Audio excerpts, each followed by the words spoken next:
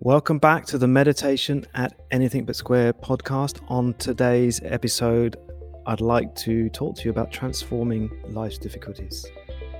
My name is Ginkel Sain-Dorning, and I'm the resident teacher at Kadampa Meditation Centre Australia in the beautiful Dandenong Ranges. Well, life is getting increasingly uncertain, and people seem to be getting more worried and anxious and just unsure about what the future holds. We're living in a time where people seem to just be waiting for something, and as a result, there's a low-level uncertainty. I've spoken to a lot of people about this recently. The low-level feeling of we're not quite sure what's coming, and we're waiting for something, but we don't quite know what it is, and this does create some anxiety and so forth, as I've mentioned.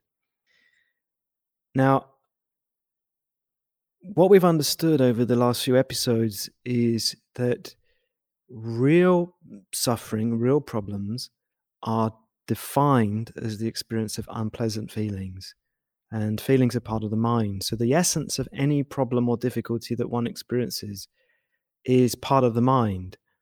And because of this, it's possible that the things that we are seeing as our problem are not quite the actual problem, but they are the catalyst or the trigger for bringing to the surface some problems that we have, perhaps some emotional problems that we have a little bit deeper down in our mind. This is an important point because for as long as we believe the problems are intrinsically external to the mind, there is no solution because you can't control the external world. It's a little bit like needing to walk across rough and thorny ground, and instead of putting shoes on, trying to cover the whole ground with leather.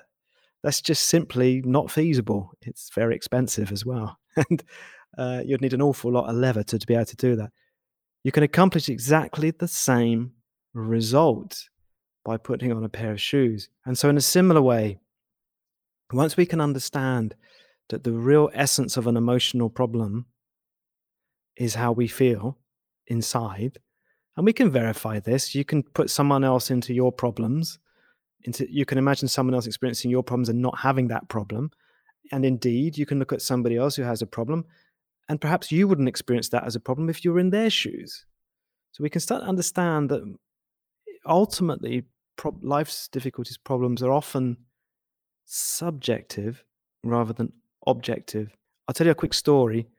I was teaching up in New South Wales, and I met a lady who was having severe emotional problems over choosing which floor to install in her investment property. And she was on the brink of a breakdown from this experience. And I remember using this as an example. I think I was teaching at Lake Macquarie. And as I was giving this teaching and using this example, this person in the audience shouted out, "Well, then she deserves to suffer." And I understood this person's frustration because it seemed like such a minor thing, the flaw in your investment property when there are so many other big issues in the world. How on earth could this be a problem? But for me, my understanding is that that this person's suffering was real, relative to her. Now, you might not experience that as a problem, and this person in the audience certainly didn't experience that as a problem. But you can't take away that experience or that feeling of misery that person was going through. It was real for her. But the essence of that suffering was painful emotion. That was part of her mind. The external situation was simply a catalyst, as I said earlier. It's simply a trigger for bringing those emotions to mind. And each of us have our own catalysts and triggers, but our problems are within us. So I want to give we don't have a huge amount of time in these podcasts, but I'd like today to give you a special tool that you can use to convert the difficulties that arise in your life, how you can leverage that difficulty, that appearance, that catalyst trigger, and transform your inner response to it in a way that prevents painful emotion and instead gives rise to peace. If you can do that, if you can experience a peaceful mind with respect to that appearance, then you have transformed that difficulty into happiness, into a cause of happiness. It is what you might call a spiritual alchemy, where you've taken something that's not very good, you've put it through some process, and you've got gold at the other end of it. Same here. You've taken a situation you'd rather not have, you've put it through a special mental process, and you've got a gold like inner peace, a happiness. Okay, very simple, but it's very profound.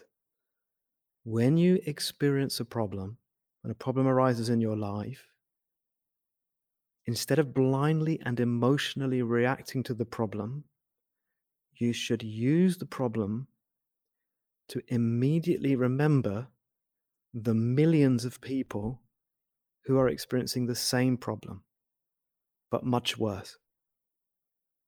Immediately, it doesn't matter what it is, whatever problem it is, you just close your eyes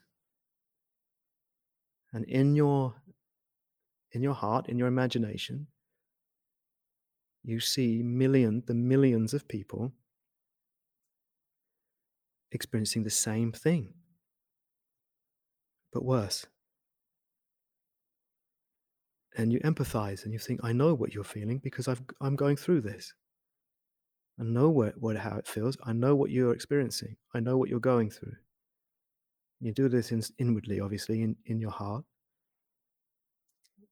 And as you begin to empathize, the new perspective that starts to arise, the opening of your mind and the opening of your heart naturally makes you peaceful.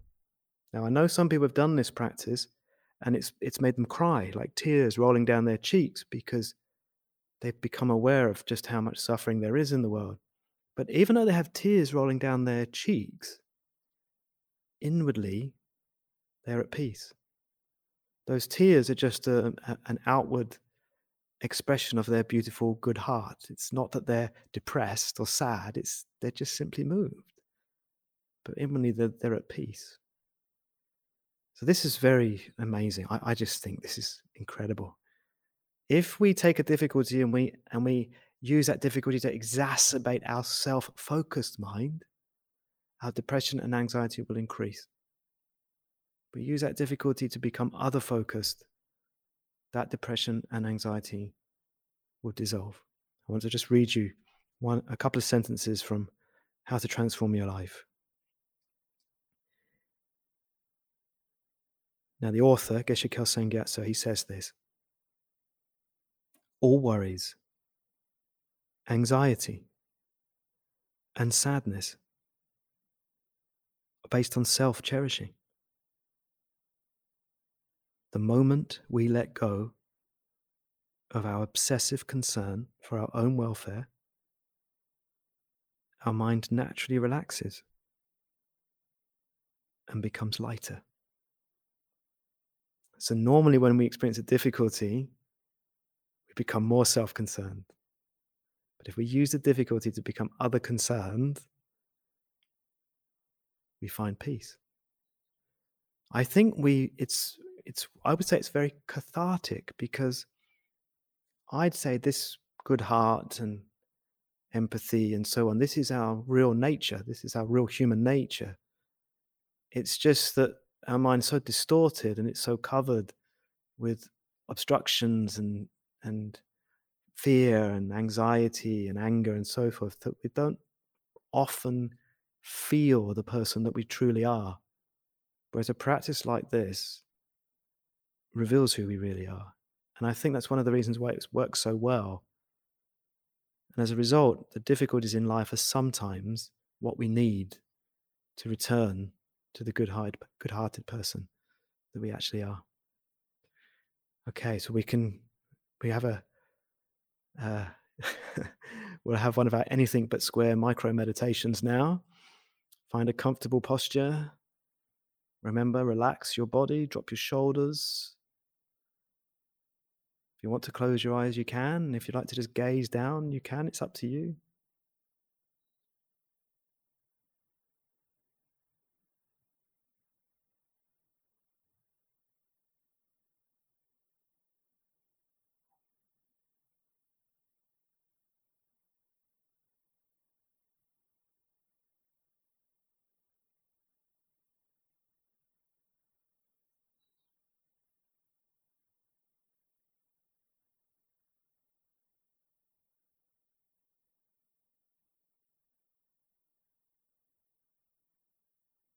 And then just bring to mind the difficulty or problem that you're experiencing.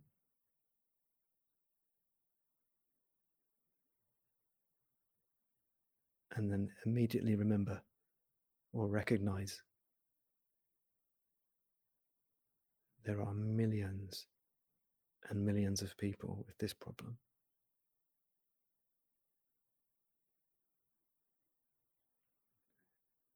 Quite probably much worse than you.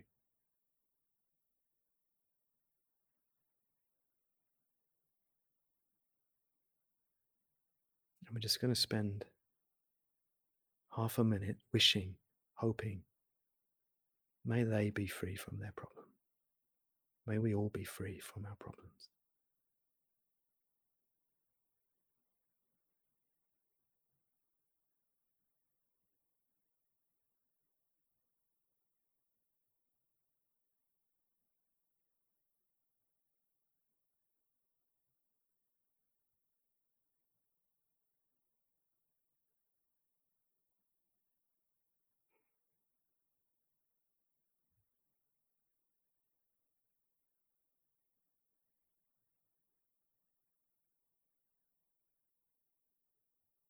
Okay. And again, make some time to do that meditation properly over a few more minutes. It doesn't need to be a huge amount of time, but just a bit longer, maybe 5 or 10 minutes. We don't have the time here on this podcast. Okay, that concludes today's podcast. So do join us for our live lunchtime meditation session every Tuesday from 12:30 p.m. at fedsquare.com. And I encourage you, sign up to the Anything But Square podcast and also to our newsletter at fedsquare.com. For more information on what I teach, classes and courses here at Kanampa Meditation Centre Australia, please have a look at meditateinmelbourne.org. Take good care.